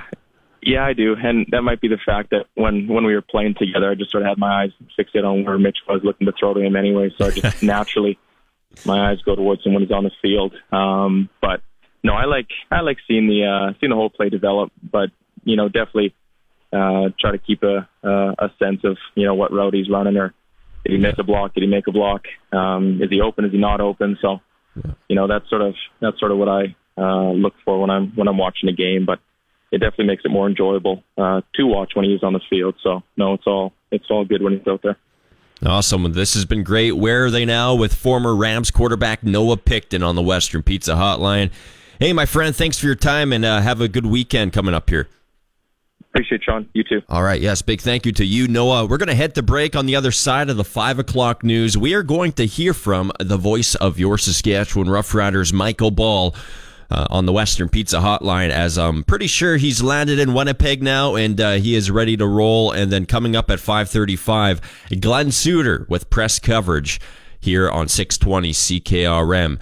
You're listening to the Sports Cage for the Canadian Brewhouse, where Saskatchewan sports fans come to talk. This is the Sports Cage on Sports Radio 620 CKRM. All right, we're back inside the Sports Cage here on this mighty fine Thursday. The weather is a bit questionable. Tornado warnings across southeastern Saskatchewan, or south... what was that? Yes, it was South Central Saskatchewan, those tornado warnings. Today's show is for the Canadian Brewhouse. Simply Spiked Lemonade is new to the CBH with 4 bold, full-flavored fizzy choices to enjoy. So, yeah, the weather right now is looking a bit questionable, but looking at the forecast over the weekend, it's looking like a pretty good weekend, it looks like, here in the Queen City. And joining us here on the Western Pizza Hotline is our friend Brian Raymond from Flowing Springs. Brian, how you doing today, my friend? I'm doing really well, Zinger. How are you doing? I'm doing quite well. It seems like forever ago since we've been able to watch some, NHL hockey. It's a long wait here. The Stanley Cup Final, Game 1, getting going on Saturday night. I can't remember if Ballsy asked you on Tuesday your prediction for the series, but if you did, I apologize. I'm just going to ask you again. What's your prediction for the series, Stanley Cup Final? Well, what I'd really like to see is Florida. But I'm thinking that Vegas might be just a little bit too strong. How come your pick is Florida? Well, I like Paul Maurice for one thing, and I love the way they're playing right now. It's I like almost a Cinderella story. I mean, they were the 8th ranked team going into the playoffs, or the 8th seeded team, and man, the way they've played has been amazing. True playoff hockey. Yeah, and they barely made the playoffs, like you mentioned. I think it was because of like a loss from the Pittsburgh Penguins or something like that, and then the Panthers won one game and they snuck in there last second. So yeah, I'm looking forward to it coming up here this weekend. Game 1 on Saturday night. What's the golf course looking like this weekend over there at Flowing Springs? I know right now it might be a little bit questionable with this weather around southern Saskatchewan, but I was looking at the forecast. It's looking pretty good. Weekend of golf. Well, right now the weather seems to be mostly going west of here over towards Moose Jaw. That's good. It's clear here right now, and we've got golfers on the golf course, and it's actually kind of a nice evening. That the wind has actually died down a little bit, so we're looking forward to a nice evening, and we're certainly looking forward to a big weekend. Yeah, I say that's good. Moose Jaw is getting the weather and not us. That's kind of funny. That's good. Moose Jaw can have the weather. We're fine over here in Regina. So any specials, any deals? What are we looking at this weekend at Flowing Springs? If somebody's coming in from out of town, they want to maybe hit the links for a round or two, and I know Flowing Springs is the place to go. Well, we are taking bookings for the weekend for sure, and every day after 3 o'clock, it's $35 to come out and play the golf course. And every evening of the week, weekend, weekday, it doesn't matter. After 6 o'clock, it's only $19 to come out and walk the golf course. So we've got these specials there on every day, so we're looking forward to that. And, of course, Mondays and Wednesdays, if you're looking towards next week, ladies and seniors, $32 to play on Monday or Wednesday, and if you're neither of those, it's only $42. All right, so if someone wants to get their time booked, how do they do so? All you have to do is give us a call at 306-543-5050, or you can book online at flowingspringsgolf.com. Awesome, Brian. Thanks for the chat today. Enjoy the hockey on the weekend. I will, and have a great weekend, Zinger. All right, appreciate you. That's Brian Raymond out at Flowing Springs, and yes, it's nice weather right now. I kind of jumped to the conclusion thinking that weather outside's not very nice. I haven't been outside today, Blaine Weiland, since maybe 11 a.m. So I'm lost in the woods when it comes to the weather. Don't come to me if you want a forecast or something. So I don't know. I thought the weather was bad out there. I was going to say outside of our window, outside right now. We could take a guess at it. Like I think I was out at 1. It was still sunny, but you know how it is when it's like anywhere closer to the 30 mark. You get that feeling it's nice, but then you got that feeling those thunderclouds are going to be rolling through anytime. I kind of peeked. I peeked out the window, and I thought I saw like that gloomy type feel. That's what I felt when I looked outside, so I automatically jumped to the conclusion that it's not really golf weather right now. But, hey, you heard Brian. You heard the man there. It's a nice evening for golf, and it will be a nice weekend for golf over there at Flowing Springs. And I mentioned this just quickly earlier on, but there's a big hockey game tonight. No, it's not the Stanley Cup final, but it's the Memorial Cup, because this is the play-in game. The winner of tonight's game will go on to face the Seattle Thunderbirds in the semifinal on Friday. Seattle beat Kamloops yesterday 6-1. So I don't know about you, Blaine, but I am kind of hoping, I'm pulling for Kamloops to win tonight, because that would guarantee a WHL team would be playing in the final on Sunday if Kamloops were to beat Peterborough tonight. So that's what I'm pulling for. Yeah, absolutely. You always got to root for those WHL teams. I'm always of the mindset during the Memorial Cup, I always root for the WHL team. Now, I didn't grow up directly in Regina, so I could understand during the years as a fan of a Pat, you might be a little bit wary of cheering for like an arch rival in that. But every year I always put my interest and my support behind the WHL teams. Yeah, it's for me personally, I'm not going to lie to you. I find it very difficult to cheer for the Seattle Thunderbirds just because of what they did to our Regina Pats a few years ago when they beat us in the Western Hockey League Championship season. I believe that was the year before the Pats hosted the Memorial Cup. So the Pats were that close to legitimately making it to the Mem Cup, and it just always stings me when I think about that. I think it was it a 6 or a 7 game series? I can't remember, but that team that Regina, I was going to say fielded that year. That's not really the right term. But, we're talking like Sam Steele. We're talking Austin Wagner. We're talking about Sergei Zabrovsky, that big defenseman, number 2, I believe he wore. What's another guy that comes to mind? Lecision. I'm getting off on a tangent here, but that's why, in a nutshell, I cannot cheer for the Seattle Thunderbirds. I'm hoping that Kamloops beats them tomorrow, or I'm hoping that Kamloops beats Peterborough tonight, then I'm hoping that Kamloops beats the Seattle Thunderbirds tomorrow. That's my big prediction. But I think if I'm being honest, I think the Quebec Remparts are going to win this thing. The only reason why I think they kind of lost the other night to Peterborough is because, they already had everything sealed up. They had a clinch. They were already going into Sunday's final regardless, right? So I don't really read too much into that loss versus those pesky Petes. But it's going to be fun to watch. I've actually been watching quite a bit of the Mem Cup this year. I don't know why, but it's an exciting tournament. It's like a quick race. There's not much room for error. It's a weird tournament in terms of you don't play. Well, I mean, obviously Kamloops and Seattle have played each other, but you never played these teams throughout the season. And I always find it interesting how the results at the beginning of the tournament are a lot different during the end of the tournament. Like the round robin games results might not necessarily be the same as they are in the finals as well. So I always find the Memorial Cup to be an interesting tournament to win. Yeah, Peterborough, Kamloops tonight. The winner takes on the Seattle Thunderbirds tomorrow in the semifinal. Well, we're going to hit the break. On the other side at 5:05, the voice of your Saskatchewan Roughriders, Michael Ball. He's live in Winnipeg, Manitoba. Hopefully he's staying safe. Hopefully, he's indoors, staying away from the crowd outside there in Winnipeg. And we're going to hear from Michael Ball coming up in just a few minutes. You're listening to the Sports Cage for the Canadian Brewhouse on this Thursday on 620 CKRM. Saskatchewan's #1 sports talk show is on. And now, starting an hour earlier, welcome inside the Radio Octagon. This is the Sports Cage on 620 CKRM. Filling in for Michael Bull, here's Sean Kleisinger. Well, apparently it's raining now outside Blaine Wyland, so there goes my forecast. I'm here telling the world that it's nice and sunny and stuff. No, it's not sunny. It's raining here in the Queen City.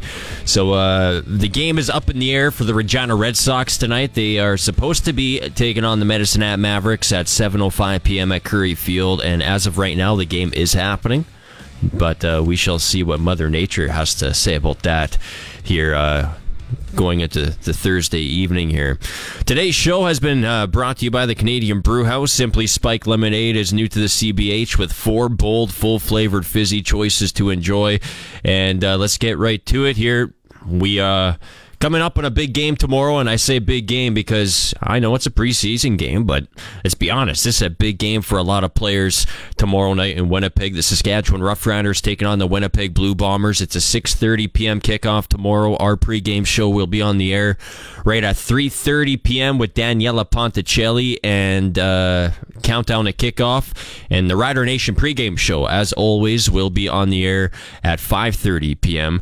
with Michael Ball and Luke Mullender. And the voice of your Saskatchewan Roughriders, Michael Ball, is joining us right now on the Western Pizza Hotline. And Ballsy, how you doing? You're staying safe so far in Winnipeg, Manitoba? Oh yeah, I haven't left the hotel. Just got in here about an hour ago, and then went up to my room, put my stuff away, and then came down here, buddy. And I'm in the lobby or the restaurant here at the Fairmont, and we're having a little bit of supper, just me by myself here. Well, what's on the menu tonight? Well, I already chowed down a grilled cab steak sandwich, which was perfectly done, with a Caesar salad, and just deciding, should I get the house kettle chips or should I get the truffle parmesan fries? What should I get? I think the truffle parmesan fries. I think I should do that. Well, I'm just surprised because you said it was perfectly done. I didn't think that's a thing in Winnipeg, Manitoba. They don't usually cook their food. You're telling me that it's good though, which is restaurant, this restaurant and this hotel that we stay at is pretty good. I don't really like to venture too far out in downtown Winnipeg, and I'll just leave it at that. Leave it at that. But maybe if I venture outside of here, I could find a depth chart somewhere for the Blue Bombers. Could be blowing somewhere, Portage in Maine or something. I don't think you're going to find that. I don't think you're going to find it. You know what, Dinger? That's an absolute embarrassment and a joke. And I'm going to try to be as polite as I can, but there's no way that they should not be fined for that. It's absolutely unprofessional. Literally, I have to go now. Like the coach is just. I really want to say how I feel, but I'm just going to bite my tongue because I'm going to be professional as I can be, unlike them. Very unprofessional for them not to give you a depth chart, number one. Number two, Zinger, the roster isn't even like numerical, so you know what I mean? Like it's not number zero. Number zero, what is it, Malik Clemens or whatever? He is number 0. It doesn't go 0 to 99. He's got them arranged by their position. So like you try to do play-by-play. How do you... Guy's number 36. Okay, is that in the running back department? Is that in the DB department? You know what I mean? Like, it's just ridiculous. And I got to go to my hotel room. I know it's a first world problem, but I got to sit there and write out their whole depth chart, 0 to 99, so that I can have it myself for the game. Now, has that process started yet, or are you doing that later on tonight? I'll do that right when I'm done. Yeah, I got nothing else to do. I might work out and look at the depth chart or the roster. The rider depth chart's pretty good. They laid it out pretty well. Yeah, I was going to ask you about that. Looks like a pretty looks like the team for the most part they're going to go with to start the season, at least early on in the football game. So I'm interested to see. Now I'm not going to put too much stock into it because the Bombers aren't dressing a lot of their guys, like no Jeff Coates, no Big Hill, Kenny Lawler's now suspended because of a DUI in 2021, so they're not dressing a lot of their guys. But it'll be interesting to see how the Riders do their first team offense and defense. What do you think will happen if Mason Fine gets in the game tomorrow and absolutely just sucks? Like incompletions, interceptions, and then say Shea Patterson or Jake Dolegala come in and like outperform Mason Fine. Will this be the last time we see Mason Fine in a Rider uni if that happens? Hey, I don't know, man. Just speculating, Yeah, I know, and that's a good speculation. I just don't know. I've been looking at that myself. Like last game, he was the low man on the totem pole in terms of the depth chart.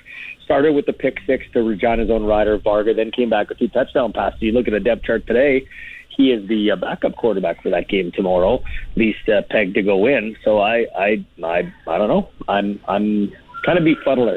The thing about Mason is he's fine. Like, no disrespect, a very smart kid. I like him, a pleasant guy, but he's fine. Like, he doesn't have an overly strong arm.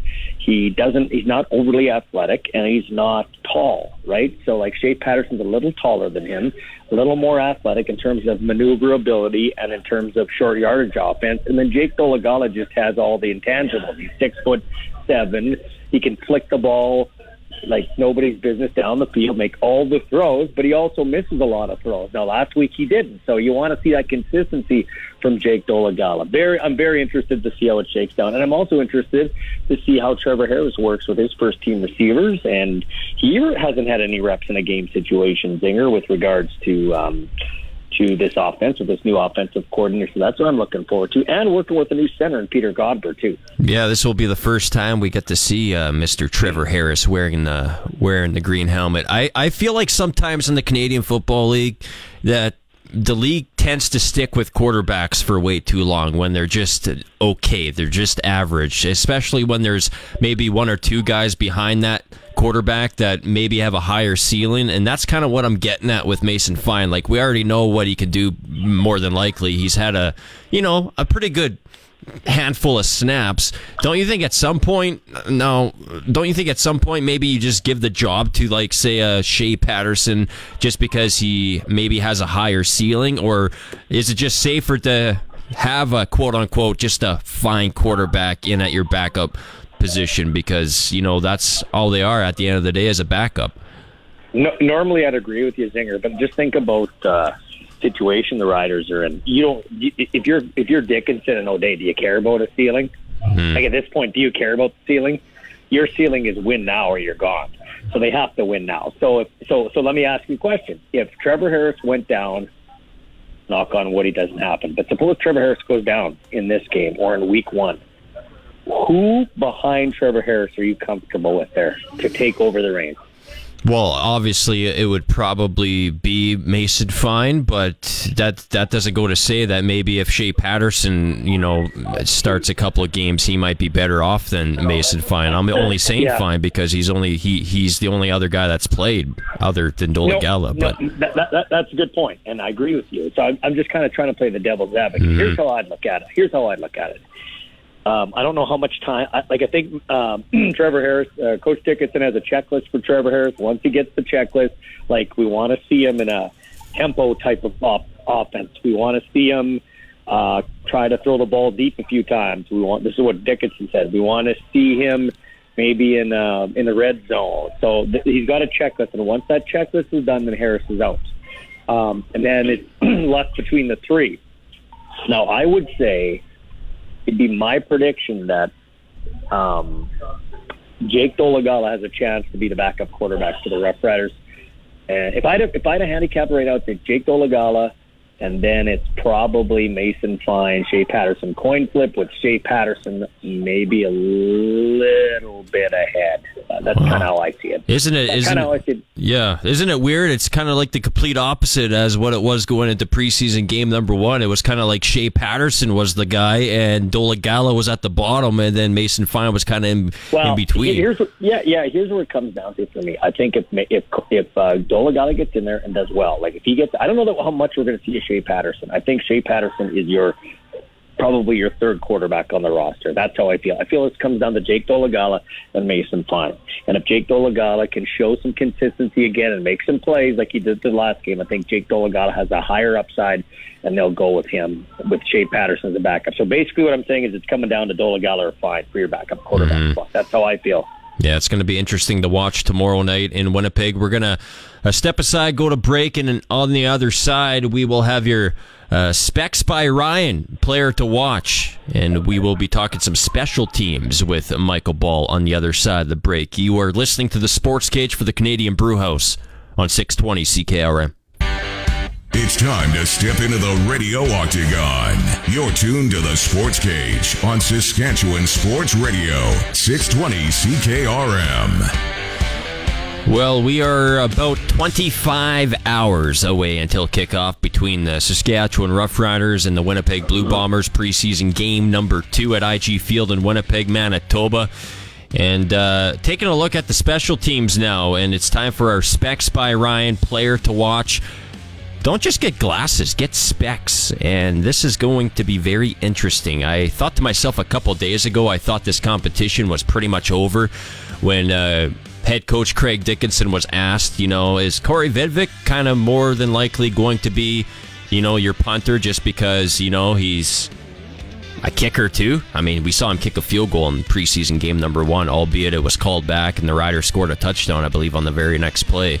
But Coach Craig Dickinson, he was asked pretty much straight up who his punter's going to be. And then he kind of, I don't want to say tipped his hand, but he kind of was like, well, maybe that's the way that we're leaning. But with that said, Adam Korzak is our player to watch today for Specs by Ryan. And Adam Korzak, Michael Ball, will be getting the bulk, if not all of the snaps tomorrow in the preseason finale. Yeah, he'll get all the punting reps and, of course, holding on field goals for Brett Lother. He's doing that because Vedvik did not make the trip. He had a minor quad pull at the end of last practice. So the one yesterday, not today, because obviously today was a walkthrough. So Vedvik did not make the trip. Korzak, I think, is going to have to do something, I don't want to say spectacular, but he's going to have to be much better than he was, more consistent, I guess, than in the last game if he is going to make this team as a punter for the Rough Riders. I think it's Vedvik's job to lose, and Korzak will just have to change their mind. Unless, of course, let's be honest, of course, if Vedvik's pull is worse than anticipated, maybe Korzak automatically has a spot on the roster, right? So it'll be interesting to see. But, yeah, he's our Specs by Ryan one to watch. Yeah, that's going to be maybe, I don't want to say this injury has come at the right time for Mr. Adam Korzak to stay a professional football player, but makes you start to think maybe there's a possibility that Adam Korzak might be the Saskatchewan Roughriders punter come week 1, but that's to be determined. TBD is what they say, abbreviation. Yeah. So I'm looking at the defense now. I want to chat about the defense quickly. I'm with the voice of the Saskatchewan Roughriders, Michael Ball. I'm just sitting in his chair. I just want to keep it as warm as I can here, Blaine Weiland. We have Ballsy for a couple more minutes here. He's in Winnipeg right now. And looking at the defense, Ballsy, Lanier II, Christmas, Brown, Robertson. That's a pretty stout defensive line tomorrow night at IG Field. Linebackers, Tights, Dean, Rivas. And then the secondary, I wasn't really expecting this, but Roland Milligan Jr. is penciled in to play some snaps tomorrow. Yeah, we haven't seen a whole heck of a lot of him in training camp. We've seen him in select reps, but they haven't used him a bunch. So, yeah, he's going to play a bit. I don't know how much. Really looking forward to seeing that Deontay Williams and see if he can just find a way to knife his way onto this roster. Of course, they've got 4 guys at the start of the year that have started at least 10 games in a CFL backfield in the secondary, the Riders do. And so it'll be hard to make it, but Deontay Williams had the interception last game against BC, was good on special teams, and has had a good week of practice too. So I'm looking to see what he can do. But yeah, Milligan starting there. Maury Henderson, of course, added 10 pounds to his frame, so he's 190 pounds, although he doesn't look 190 pounds, carries it well, and he recognized he needs to be a little thicker in order to have some more bump and run ability.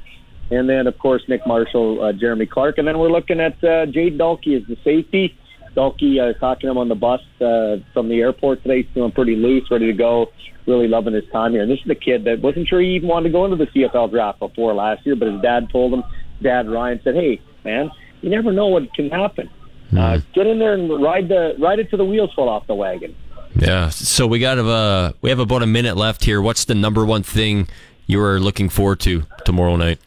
Looking forward to watch? Just on offense, I want to see how the right tackle is. They're going to have Tremont Short, Eric Lofton and Council rotating over there. Blake's going to bump out the left tackle because Gerald Hawkins, the guy they penciled in for left tackle to start the season, is away in the States with some family commitments. So I'm looking at the offensive line, especially that tackle spot. I'm looking to see how Trevor Harris works and how efficient he is as a quarterback of our team. You don't really pay attention as much when you're going against him, so I'm looking forward to paying more attention to him. And then defensively, I want to see how that linebacking core stacks up in behind the front three.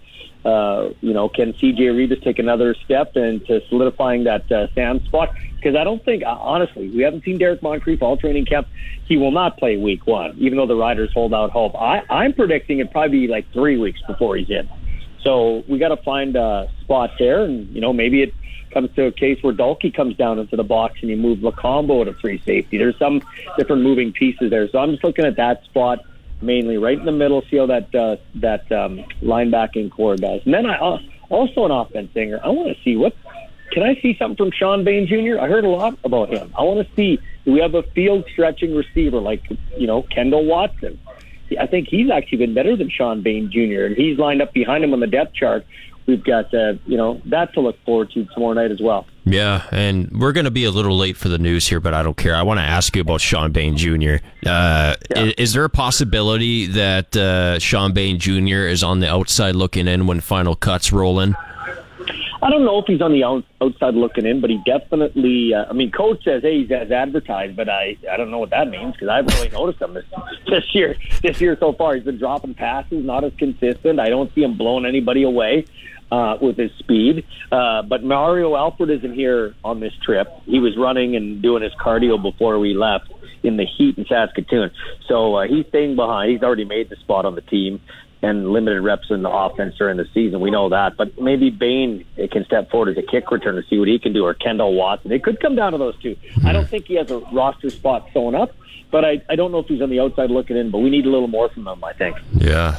So the next time we hear Michael Ball on these airwaves will be at 5:30 p.m. tomorrow Saskatchewan time with the Rider Nation pregame show. Michael Ball and Luke Mullender will be live from IG Field in Winnipeg. Ballsy, thanks for carving out a couple minutes here. Make sure you stay indoors and don't go out past 9:30 tonight in Winnipeg, Manitoba. No, I'm gonna be locked down. Might go for a workout in the hotel gym, then go up to my room and just write out the depth chart for Mike O'Shea since he couldn't do it. Yeah. But I want to thank you two guys, Blaine and Sean, for filling in for me. I really appreciate it.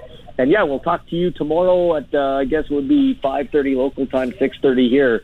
5:30 your time, 6:30 local time as our portion of the pregame show gets going. But Daniela kicks things off at 3:30 on 620 CKRM. There we go. That's the voice of your Saskatchewan Roughriders, Michael Ball, who joined us live there from Winnipeg, Manitoba. We're going to head to break, and on the other side, press coverage with our friend Glen Suitor, who will also be joining us live from Winnipeg, Manitoba, as Glen will be broadcasting the game, I believe, tomorrow between the Rough Riders and the Blue Bombers. You're listening to the Sports Cage for the Canadian Brewhouse on 620 CKRM.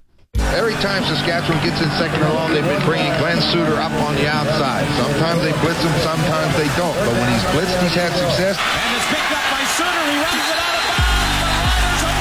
It's time for press coverage as former Rider greats and veteran CFL football broadcaster Glen Suitor shares his unique and passionate perspective about the league we love with Rider Nation.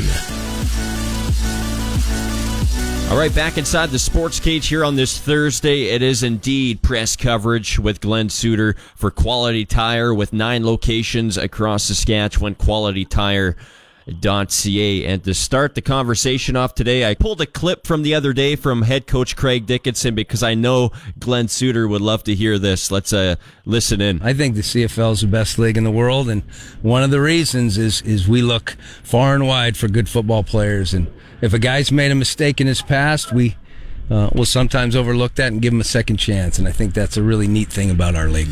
Well, yeah, I love the clip because of not just what he said, but how he said it too, Zinger. I have been talking about this for years about the messaging that we really need to collectively understand its importance. and collectively, I mean all the stakeholders in the league that are reminding the fan, both the average fan and the fan that is has tremendous football knowledge, and maybe even ex-players and ex-coaches and things like that are watching the game, that really know the game well. You know, I think the messaging that comes from the league office, that comes from us as you know, former players, us as commentators and radio personalities, should all be consistent, and it not just in how we deliver it, or excuse me, in the content, but also in how we deliver it. And that's what I just, when I heard that clip from Coach Dickinson, it was how matter of fact the coach said, I think the CFL is the best league in the world. Mm-hmm. And that could be full stop. You know, and you know, you and I have believed it, and I know thousands and thousands of fans across the country believe it. In fact, millions of fans believe it, especially come Grey Cup week when they're all watching the big game. Over 10 million that tune in at one point or another. That's a third of our country. So those are the facts. This is not creating news or making up stories. This is positive messaging that doesn't neglect when we make a mistake or a mistake is made in the league office or wherever it may be. You can't neglect that, or else you lose integrity. But to understand that it is the best league in the world, it has the best final 3 minutes in all of sports, and it's played by world-class athletes. And so to continue to remind folks of that in our country, I think, is crucial. It's important. It doesn't cost a dime to do it, and we should all be doing it. Hey, you and I both love the NFL too. That's okay. You can love the NFL. It's not one or the other. And when I heard Craig Dickinson just now say it's the best league in the world, and one of the reasons for that is that we go out and find players. I was doing my depth chart for this preseason game, Zinger, and I was thinking, you know, there's a lot of really small schools that I even have to look up. I've been involved in this game my whole life, and I have to Google search when I get to the hotel some of the small universities that some of these guys come from. Well, a lot of the American players are not going to get a look in the other league because in the NFL, because they're from those small schools. The NFL is looking at the Oklahoma States and Texas and the big schools, and you know that's kind of how they rank players, because they think it was because they played at such a high level of competition in those big Div 1 schools that must mean they're the only ones that can make a pro roster. And all these small schools get kind of left behind. So the American can look at it that way and our league that way and think, this is such a great second chance for me, or a chance for me to continue my dream and play pro football. And then, of course, the Canadian ratio. And I would add that to Coach Dickinson's comments, that one of the reasons that we go find great athletes in the States, but the other reason is the Canadian ratio, and we give Canadian athletes a chance to showcase their skills, and they are also world-class. Oh, absolutely. Absolutely, Glenn. And Glen Suitor, press coverage here on the Western Pizza Hotline. And you mentioned you're in Winnipeg for the game tomorrow, Glenn. Bombers, Rough Riders. Have you been able to get your hands on a Winnipeg Blue Bombers depth chart? Have you found it on eBay? Have you found it somewhere? Because I think we're still looking for one. Yeah, no. Unfortunately, I remember Coach O'Shea ever giving out a depth chart when it came to the preseason. He does, because it's a league rule during the year. And it's a league rule that I can tell you that we've been working on from TSN's point of view for years and years and years. And over the last 4 or 5, it has become a league rule where teams have to submit depth charts. Part of the reason for that, too, is not just for you and I to prepare for our games, but also for, gambling, and to make sure that the guy that's putting $5 or $10 down on a game, or a player in a prop bet, is going to know that player is on the field and is going to play. So that's super important from a league perspective. The fact that the Bombers don't do it in the preseason, don't like it. In fact, I hate it. I think it's silly. It's kind of their way, I guess. I don't think that's an excuse. That's the honest truth. Like I said, when things happen that we disagree with or want to talk about that are not necessarily positive, we still have to do that. And this is one of those things. I mean, are you trying to trick anybody, or you just don't want to do it, or you don't feel like it? I don't know. It should be just commonplace. Everybody gives their depth chart so that we could tell the fan who's playing. Yeah. I mean, that's what it's for at the end of the day. I mean, this league would not be around without its fans, without, the people buying tickets and stuff. And I don't know, like you said, I don't get it. Let's talk about some good things, I guess. I want your top 5 things that you were looking forward to this year, Glen Suitor. And it could be anything from, I don't know, a hot dog in the booth at Mosaic Stadium. It could be anything that comes to mind. What are the top 5 things that you are most looking forward to in the 2023 CFL season here?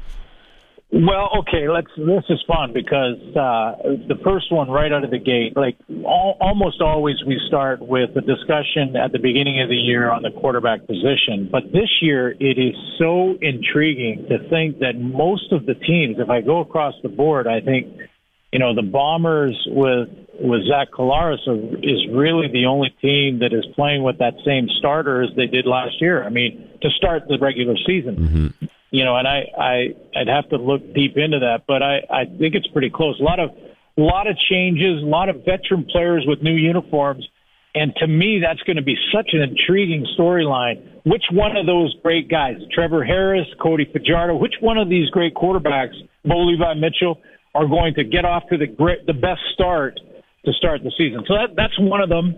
And, the quarterbacks are going to be discussed always, but that one has a different slant to it this year than past years. The other is Halifax. Again, I'm loving how the league has leaned into Halifax as a real possibility for expansion. I got a chance last year to talk to some business leaders out there, and, I believe there is an honest, true effort to make that happen. And, another big event and a exciting game this year in Halifax, I would go a long way to towards accomplishing that goal. So that's another one that I'm looking forward to. I think we've got, the Canadian talent in the league gets better every single year. So number 3 for me, Zinger, would be to watching guys like Braden Lenius and guys like Sam Emelis and guys that are, great Canadian athletes that, even Nick Dembski, the veterans too, but some of the younger guys emerging, we're going to see Schaefer Baker back before the end of the season. I'm seeing guys that if you didn't know them and you didn't know that their numbers or whatever, and you were just looking at them, you wouldn't be able to tell who played at Oklahoma State and who played at Guelph. I don't think, and that's getting closer and closer every year. I'm looking forward to looking at a bunch of the Canadians. Yeah, no, those are great points. Is it silly of me to think that I cannot wait to sit back and look at all these brand new uniforms on my brand new television? I don't know if I'm a geek or not, but I just love that. I love the new threads for Calgary, BC, Toronto. I know you mentioned part of that. So what are your top 2 things that you are looking forward to, Glenn? What comes to mind? Well, yeah, no, it's not silly at all to think about that. Yeah. When you're a kid growing up, yeah. And if you like a jersey or you like a logo or whatever, you might look at a team and say, "Oh, I love this team color. I love the jersey or the logo," yep. and that gets you fired up. Now in today's world, you Google search that team, and the next thing you know, you become a fan, and that is your team forever. Yeah. So, making those changes and seeing those uniforms are going to be cool. I think we're going to have a really, really competitive West Division for sure. And I'm looking forward to seeing how that shakes down and just on the field action. Last year, I want to say we were over 60% of the games ended or were decided in the final 3 minutes. Again, no other sport can say that. And that happened in the Canadian Football League last year. I think, injuries, knock on wood, don't affect teams too badly but that we're going to see some great finishes in the final 3 minutes, and that's what gets you up out of your seat, and that's what the CFL is all about. So that's another one. And the final one for me, Zinger, is those home games in Saskatchewan at Mosaic and a great dinner at Memories Restaurant right after. Can't wait for that again. Now you're talking right in my wheelhouse, baby. Let's go. When's dinner number one? Just text me up and we'll get this thing going. I can't wait, man. It's going to be such a fun year. Is this your first preseason game you're calling tonight? I've lost count. Have you done one last week? No. This is my first one. And to be honest with you, and again, the Truth Network, I'll just tell you the truth. Yeah. I don't have to do any of them, honestly. Yeah. Well, especially when you don't know who's playing, if you don't have a depth chart, right? I don't want to get back into that, but... Yeah, but you know what, Zinger, though? It's really important for some rookies. I was looking at the rosters, just the amount of players that'll be dressed. There'll be probably almost 80 players for the Bombers dressed, and, 35 of them aren't going to make the team. Wow. And, that's what is on the line for these guys, a chance to continue their dream, make money playing the game they love, and it's really important to them. You'll see great efforts from a lot of young guys, and, veterans too, holding on to their job. But as far as a broadcast prep night, it's going to be a long night. Yeah, I know. It's always a long night when you're in Winnipeg in general. That's Zinger speaking, not Glen Suitor. But, best of luck calling the game tomorrow, my friend, and can't wait for the regular season. We'll talk to you next week. Thanks, Zinger. Take care. That's Glen Suitor on the Western Pizza Hotline. Yeah, it's always a rough night when you have to stay in Winnipeg, Manitoba, huh? That's just my opinion, I guess. Wrapping up the show on the other side, you're listening to the Sportscage for the Canadian Brewhouse on 620 CKRM. This day in sports history brought to you by Capital Ford Lincoln on the corner of Rochdale and Pasqua here in Regina. June 1st, 1982, Oakland Athletics left fielder Ricky Henderson steals 2 bases in a 3-2 win over the Boston Red Sox to become the fastest to reach 50 stolen bases in an MLB season. Follow us on Twitter and Facebook at Sportscage. Now back to the action on Sports Radio 620 CKRM. All right, we have 3 minutes left on the clock. It's the 3-minute warning here inside the Sports Cage. And tomorrow, last preseason game for the Saskatchewan Roughriders. Then we can finally just close the book on this thing and look forward to some football games that matter to us fans. Of course, these games, the preseason games, they matter to the young guys trying to make the team and stuff. But it's kind of just like, let's get this thing over with already. There is a game happening right now in the CFL preseason, and it's 14-10. The Ottawa REDBLACKS lead the Toronto Argonauts at halftime, and that game is happening at Guelph University in Guelph, Ontario. And talked with the voice of the Toronto Argonauts, Mike Hogan, earlier on in the show, and also chatted with the voice of the Ottawa REDBLACKS, AJ Jakubec, at the beginning of the show as well. And they were both I could tell AJ, he wasn't too excited about broadcasting a game at Guelph Stadium, because of the internet issues and stuff that tend to happen. And a correction on that score, by the way, it's 17-10 for the Ottawa REDBLACKS over the Toronto Argonauts at halftime. Later on tonight, 8:30 p.m. kickoff, the Calgary Stampeders taking on the BC Lions at BC Place Stadium in downtown Vancouver, British Columbia. So that's going to be an interesting game as well to take in if you're a Saskatchewan Roughrider fan. That's one to kind of scope out. But the big game for us, obviously, is tomorrow. It's 6:30 p.m. kickoff Saskatchewan time, Blaine Wyland, and our pregame show will be on the air at 3:30 p.m. with Countdown to Kickoff with Daniela Ponticelli, and I will have an abbreviated edition of the Sports Cage tomorrow right after the 3 o'clock news. I will be joined by TSN's, or is it Sportsnet's? Craig Button works with Sportsnet or TSN? TSN. Yes, TSN. Thank you, Blaine Wyland. Craig Button will join me tomorrow at 3:05 live from Kamloops, British Columbia at the Memorial Cup. Of course, it's a big night in the Memorial Cup as well. The Peterborough Petes taking on the Kamloops Blazers tonight, and the winner of tonight's game will go on to take on the Seattle Thunderbirds tomorrow in the semifinal, and the winner of that game will go on to play the Quebec Remparts in Sunday's final. Patrick Waugh and his team. Obviously, yes, Patrick Waugh is the head coach of the Quebec Remparts. Kind of got off track there, though. The game tomorrow, yes, it's at 6:30 p.m. Saskatchewan Roughriders, Winnipeg Blue Bombers, Blaine. We have a minute left. What are you looking forward to most tomorrow if you were to pinpoint one thing in this last preseason game? One last thing, maybe it's something we haven't talked about as much. I want to see the defensive line a little bit more. The fact that they're having Anthony Lanier start at edge with Michael Johnson out, and a lot of time for DeMarcus Christmas and Miles Brown in the middle. Just want to see those guys run with the first group and see how they do. A lot of depth on that defensive line, so expect a lot of things, but definitely the interior of the defensive line. I'm looking forward to seeing those guys tomorrow. Do you think there is a possibility that Micah Johnson will be on the outside looking in?